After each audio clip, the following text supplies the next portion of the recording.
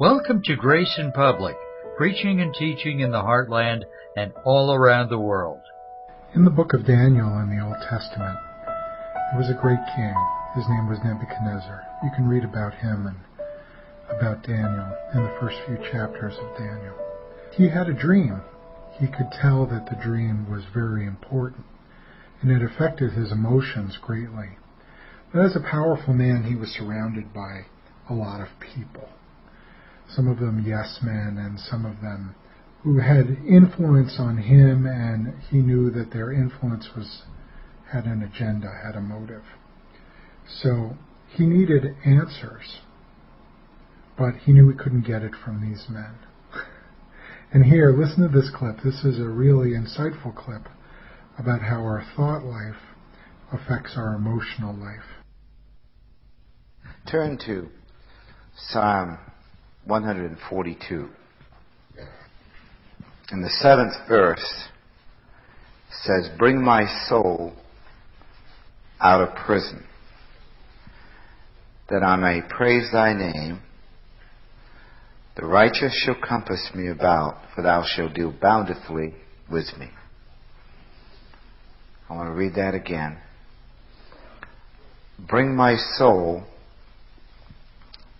out of prison, that I may praise thy name.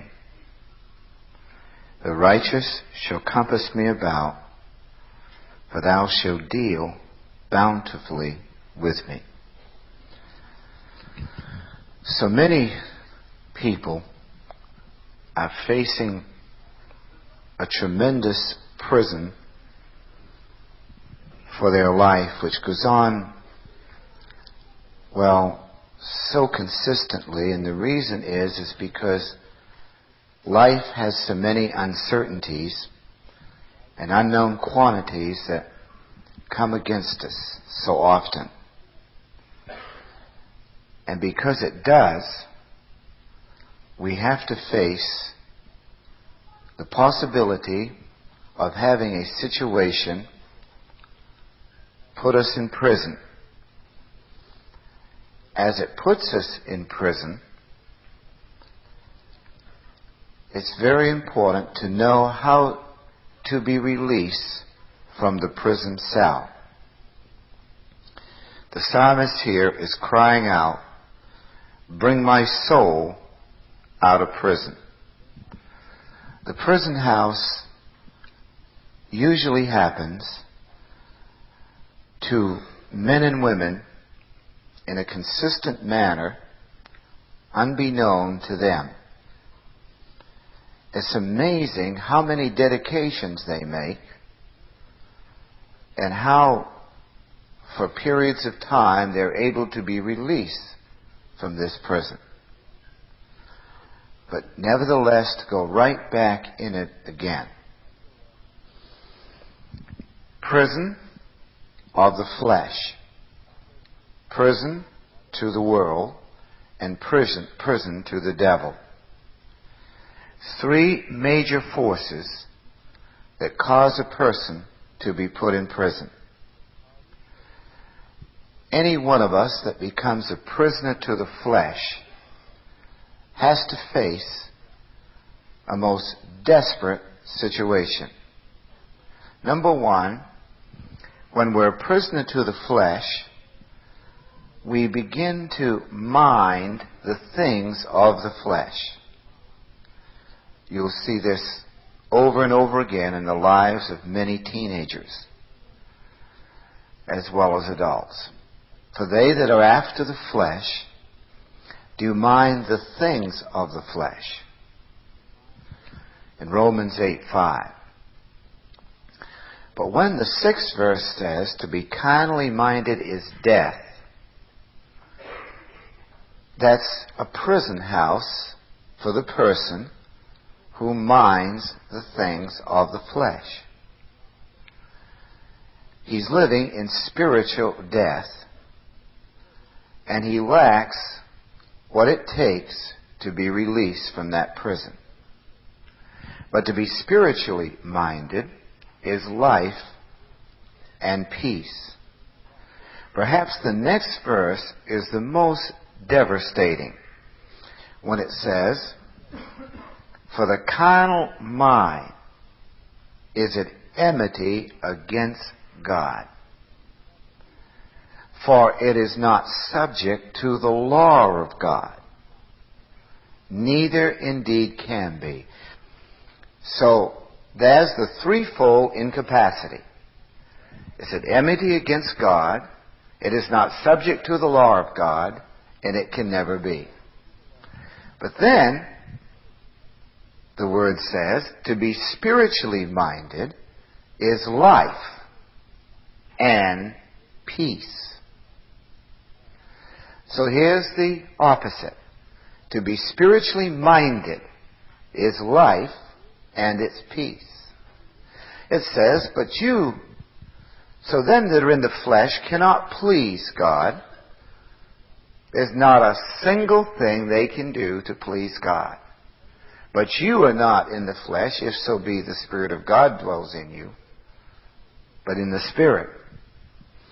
Here's a picture of the flesh putting a person in prison and locks the door tight and keeps that person in prison.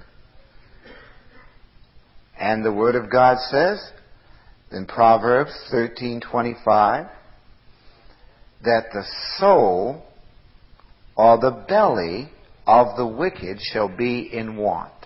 That's Proverbs 13:25. I think it's the B part. "The mouth of the righteous, or the fruit of the righteous, shall satisfy him, but the belly of the wicked," or that person that has been placed in prison by his flesh, he's always wanting. He's always wanting. Now, Eric Sauer brings out a very interesting principle, written in Germany, that the reason that the Word of God uses the word belly and stomach for the emotions is because the stomach cannot produce anything. It simply is empty. And whatever food goes into the stomach responds. If it's good food, it responds well. If it's not good food, it reacts. So, over and over again, stomach, bowels, reins, which means, as was mentioned, kidneys, over and over again, they speak always of the emotions.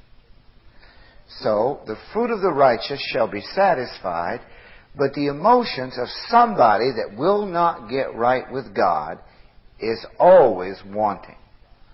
Now, when Satan comes to the place of dealing with a person to get them in prison, in their marriage, in relationships to the church, he always initiates through the thought process the kind of negative stimuli that will make your emotions have need.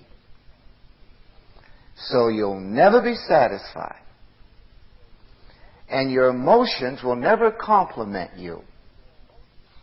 So the emotions will always want. Now you think that over. And by this route, he puts a person in prison and keeps them there. And they'll have an hour or two or a good afternoon or a good day, especially if they're going to have a relaxed time. But that's not deliverance. That's circumstantial happiness. They will have momentary changes in their mental attitude out of necessity for survival. And out of environmental need, they will have emotional changes in order to be sustained into some kind of adjustment to survive as an individual. But that is not repentance.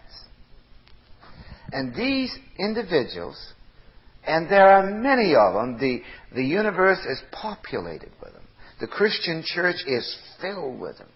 It's filled with them. You can be sure of it. And it affects their lives. It destroys some of the capacities of their children's hearts. And it really is detrimental to the entire individual. And this type of thing is designed by Satan to keep a person in a prison condition. This is the reason why these individuals are so temperamental. They're so temperamental because they're operating on a shoestring with their emotions. Some of them can hide it, but it still affects them. Others cannot hide it. So what happens is these individuals know nothing, not a single thing, about how to allow God to control their emotions and how to enter into a spiritual mind, and whereby the law of life overcomes the law of sin and death in Romans 8. They don't really understand how to be spiritually minded. Now, often somebody will say, don't touch that person. They're ready to go off like a volcano. They just completely lose control. And Satan, all their life, puts them in prison to their emotions. Now, then the world puts people in prison. Worldly lust, worldly associations, worldly ambitions, worldly desires, worldly associations. So, when God said in 1 John 2:15, to love not the world, neither anything in the world, for the love of the Father is not in a person who loves the world, he was trying desperately to say that you were not made to live in this world system, and if you love the world will put your emotions in prison every single time. And then Satan, directly through demons and through a supernatural dynasphere, puts scores of people in prison. Directly by satanic projections, and this is how he does it. He takes advantage of Christians who violate the spiritual laws of life. I'll repeat that again. He puts people's emotions in prison who do not honor the spiritual laws of life for the mind. So he directly, if a person does not honor Bible doctrine and the Word of God, they are a candidate to be a prisoner directly to the demons and to Satan. So this happens over and over again. So there's three possibilities for being placed in prison: the flesh, the world, and the devil. Now, I want you to notice when the psalmist cried, "Bring me out of prison," that he desperately made a cry in the Hebrew, and the Hebrew author or the Hebrew scholar brings out that he cried, in this connotation in the 7th verse, is he cries and almost screams because he's going to die inside if he's not delivered. No wonder that Psalm 91 so beautifully teaches, I was with him, I was in him, I was with him, and I'll give him honors. Because it means I'm in him to deliver him, I'm with him to deliver him on the inside, I'm with him to deliver him on the outside, and I'm going to give him a future deliverance that will be forever. And that's the promise to every single child of God. I'm with you on the inside to deliver you. I'm going to go with you on the outside to deliver you from outside things. And I'm going to stay with you so I can deliver you from future problems. And this is what the Psalm 91 teaches. So the psalmist cries, get me out of prison. I want you to turn to Psalm 73, 21. Psalm 73, 21.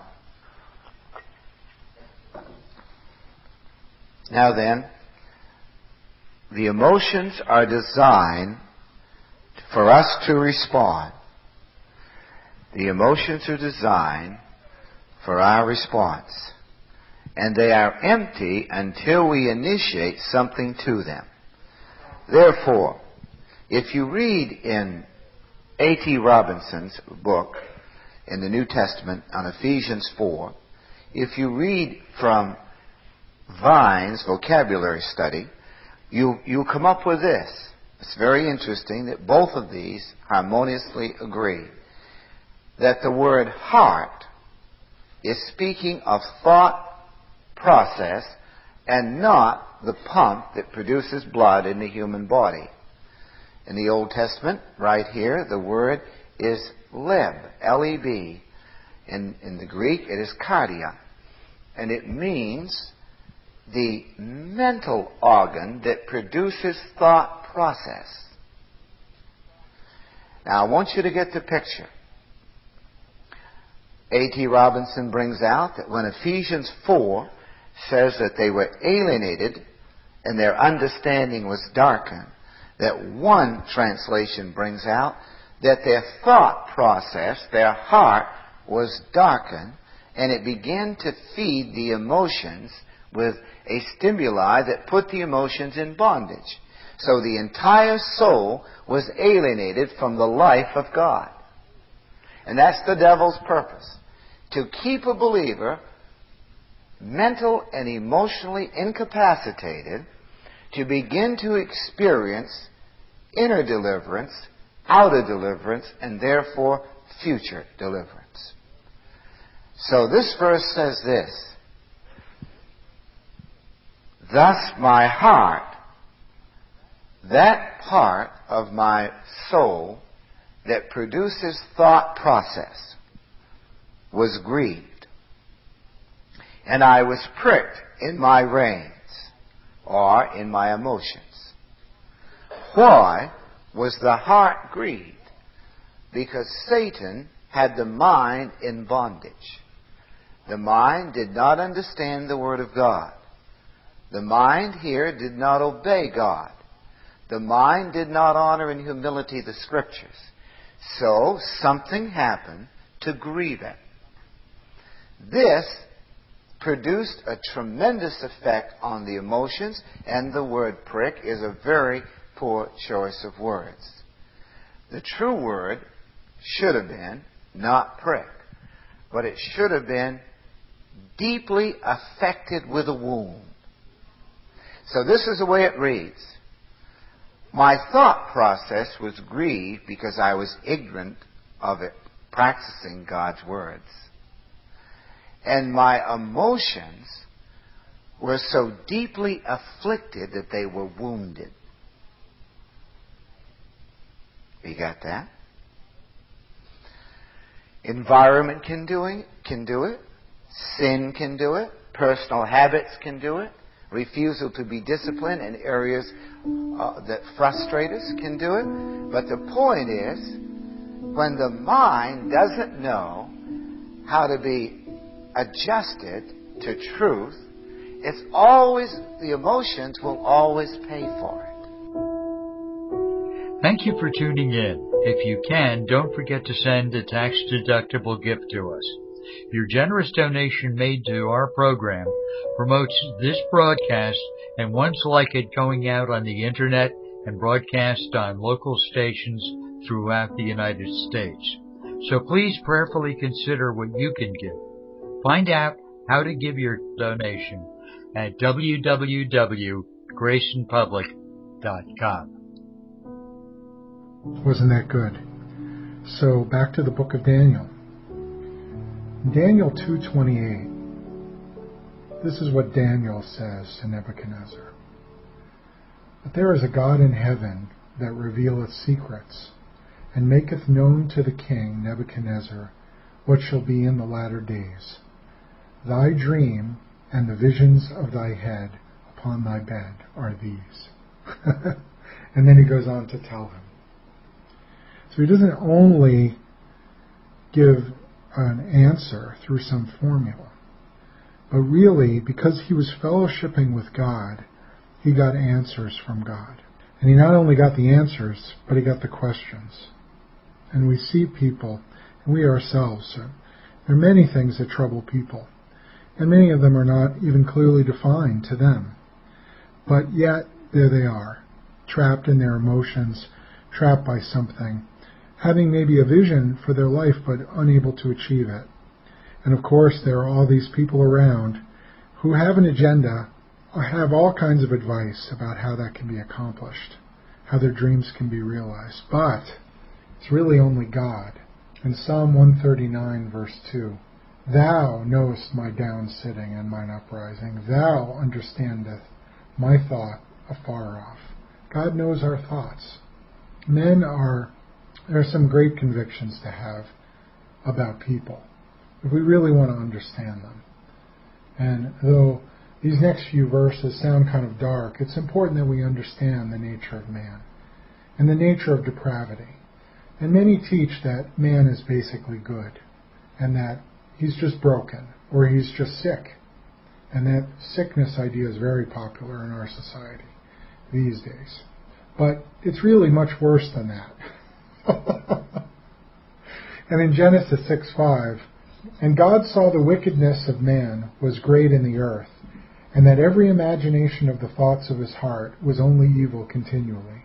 In Romans 3:23, for all have sinned and come short of the glory of God. Men are worse than just broken. Men are depraved. Men don't understand. Men are blinded. They're blinded to the truth. There's something inherently missing in mankind that only God can fill, only God can give what's missing. And that thing that's missing and that thing that's wrong with man would lead him down a path to hell. If it were not for God, we have no idea how much we need a Savior. It is amazing how much we need a Savior. And Jesus, in John 2:24, Jesus did not commit himself unto men. He knew all men. He knew this quality of mankind. And yet, here we have Genesis 1:27 saying, and God created man in his own image. In the image of God created he him, male and female, created he them. We are created in the image of God. And there is something amazing about us. We have a soul. That soul is precious to God. God has a great desire for us, to redeem our thought life, to redeem our emotions. And so this idea that as people, Joseph spent time with God. He knew God. He had a relationship with God. He believed something about God's character and nature. He had been taught things from the Scriptures as a young man and grew up in a community of faith. Not all the people in that community were really believers, but he made decisions to be a believer. And banking on the character and nature of God, he went to God for answers. He not only went to God for answers for this person, he went for the questions. And we do that. We have these convictions about people, that people are blinded, people are broken, people are needy, and yet they're made in God's image. And God has a desire for them to reveal something to them. Because there's a God in heaven that reveals secrets that can't be found on our own, that are not found inside of us. They're found inside of Him. And then once He comes to dwell in us, we then have a connection to the God in heaven through a relationship. Not through a formula, but through a relationship based upon the grace of God. So, what do we do for all these needy, broken people around us?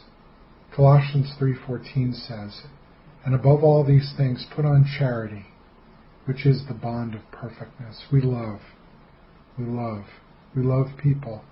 We get love from God for people. We ask God to fill us with His love for people. And we direct them to Colossians 3:2, set your affection on things above, not on things of the earth. Because once people know Jesus as their Savior, they're chosen people. They're amazing people. They're royal people, holy people, peculiar people. And in 1 Peter 2:9, that you should show forth the praises of Him who hath called you out of darkness into His marvelous light. And the blind now can see, and they're drawn into light and a life of holiness. We'd love to hear from you, so please go to our website and contact us. The web address is www.graceinpublic.com.